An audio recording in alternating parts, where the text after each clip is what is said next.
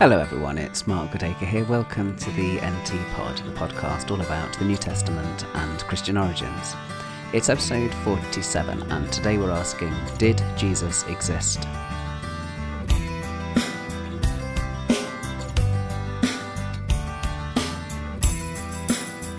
Back in 2001, I took part in a BBC documentary called The Son of God, which was shown in America as Jesus the Complete Story, with a slightly different narration, but otherwise more or less the same. And in the UK, there was a programme called Right to Reply, and I took part in that episode of Right to Reply, responding to one of the critics of the programme, a certain Timothy Freak. And Timothy Freak's problem with the programme was that we'd simply assumed the existence of Jesus. We didn't argue for the existence of Jesus, and he felt this was problematic. And he wanted to push the issue that there was no historical Jesus, and he wanted to argue that everything that we think we know about him was actually derived by the evangelists from a range of other sources, and they created this as a kind of a myth. They projected Jesus as a historical person when in fact, in reality, there was no Jesus of Nazareth. And one of the things that I put to Tim Freak in response to this was to say, well, was it just Jesus as a first century figure that he was sceptical about? Or was he sceptical about other figures that are mentioned by the sources in the first century and by people like Josephus and so on? I mean, is he sceptical about the existence of Herod or Caiaphas or Pilate or some of these characters? And of course, there is a bit of a problem with that in that these kind of characters do leave a bit more than just a literary trace. They have coins, and in the case of Pilate, there's this great step which was discovered which mentions his name. But therein, of course, lies the problem as well, because you'd expect that kind of thing for political figures like that, wouldn't you?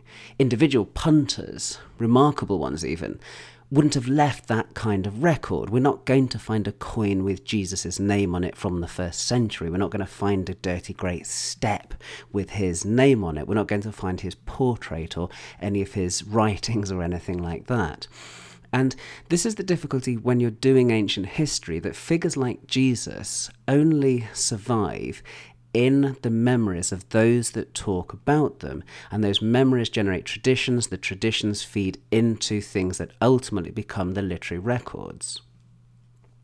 Now, of course, the problem then about dealing with memories is that memories are so easily influenced, we might even say contaminated, by other things. When you look back on someone's life, you start describing them in terms of the reputation that they have and your kind of assessment of their character. And in Jesus's case, nobody was able, in the period when they're talking about him in the 30s and the 40s and the 50s, no one was able to say these things without thinking about his resurrection. So very quickly, the historical Jesus becomes the Christ of faith. The Lord that's proclaimed by the church isn't simply this person that was walking around in Galilee in the first century, but actually also becomes the exalted Christ. And that influences the way that they talk about the character. And that then makes the historian's job really difficult. And the thing is, this is the invitation, I think, to the mythicists, because they rightly see all this rather exalted language about Jesus, and I think they wrongly infer from that the exalted language is absolutely key in a way that it sort of rules out a kind of historical existence for the figure. And one of the things I think we should do is side with the mythicists to the extent that they're pointing out something important, which is just how early and how striking some of the exalted language about Jesus is. Because when you look at this language, it's amazing that within a decade or so of Jesus' death, you've got people talking about him as Lord and Christ and King of the cosmos and so on. I mean, the mythicists case, it often begins with Paul, and they notice the character that he talks about is a kind of cosmic redeemer, a heavenly figure. His name is Christ Jesus, Lord Jesus Christ, and he still reigns in heaven, and he's going to be worshipped by everyone. And all of this is, of course, true. As also is the point that often gets made that Paul doesn't really tell us as much as we would like to know. I appeared on Right to Reply on another occasion back in 1984. I was much younger then, and luckily I've lost the video of that because it would be a little bit embarrassing seeing the precocious 17-year-old saying what he was saying, but I remember it very clearly. I went down to Charlotte Street in London and went into the video box there and filmed this little minute or so complaining about a series called Jesus the Evidence. Now, Jesus the Evidence was a fascinating documentary on Channel 4, which was a new channel at the time, and it caused a bit of a stir, this series. And one of the things that it did is it had a character called Professor George Wells, who argued that Jesus didn't exist. There wasn't a lot of him in the first episode, but there was enough of him to create a bit of an impact. And I've dug out a little clip from it, which I'll illustrate now. And at this point, he's talking about what Paul says or doesn't say about Jesus. To say I was surprised by what I found would not be quite correct, for I had long felt uneasy about Christian claims about Jesus, but I didn't quite expect to find what I did. As I searched through Paul's letters, I discovered he makes no mention of Jesus' parents, his place of birth, where he lived, or even when he lived. I searched further, and there was no mention of his trial before Pilate, nor of Jerusalem as his place of execution.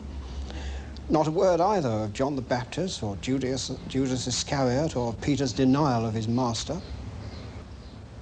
And if you put all this evidence, or rather lack of evidence, together, I think one has seriously to consider whether Jesus existed as a historical figure in first century Palestine. Now, Professor Wells's view is very much a minority view, and he's not a professional scholar of the New Testament. I think he was actually a German professor. I actually met him many years later on as a much older man, and we had a enjoyable conversation. But the way that I would react to what he says there is to say that he's right in pointing out that there is something strange about the way that Paul doesn't give us lots and lots of detailed biographical information about Jesus. But then we have to remember that the letters are occasional, they're contingent, and in a way we're not expecting him to do that kind of thing. And if I might refer back to an earlier episode of the NT Pod, one of the things I did a few weeks ago is I talked about the way that people underestimate how much Jesus tradition there actually is in the letters of Paul. And the thing is with Paul, although he didn't know Jesus himself, he did know people who knew Jesus. I mean, Professor Wells talks in that excerpt about how Paul doesn't mention Peter's denial, but he does mention Peter lots of times. And he even talks in Galatians 1 about how he spent a couple of weeks with Peter in Jerusalem. And, Wells, talks about how, we don't find out where Jesus died in Paul's letters, but we do find out where Paul spent a couple of weeks talking to his closest follower and also his brother James in Jerusalem. And in 1 Thessalonians, we have a link between Jesus' death and Judea. So it's very easy to overstate the extent to which Paul doesn't tell us these things. And actually 1 Corinthians and 1 Thessalonians are relatively rich in Jesus' tradition. And the thing is, these early figures like Peter and James, we have to remember that on the evidence from Paul, they themselves were already talking about Jesus in this exalted way because they felt they'd seen the resurrected Jesus. So to them, the figure that they had known was already someone that they saw in this very special, different way because they believed in the resurrection. So their memories are influenced, if you want to say contaminated, or they're affected by the resurrection faith that they have. You see, I think the problem with the mythicist case, especially as you see it in someone like Wells, is that it comes from the fact that we tend to be more familiar with the Gospels than we are with Paul. And the Gospels set up a certain expectation then of what we should see in Paul. And then when we don't see Paul talking about the parables or the miracles or, Nazareth or these things, we think to ourselves, well, why is he not talking about those things? And in a way, it's the kind of the wrong way around to look at it. We kind of get an unreasonable expectation because we've got those detailed biographies, in the ancient sense of biographies, coming before we get the letters of Paul.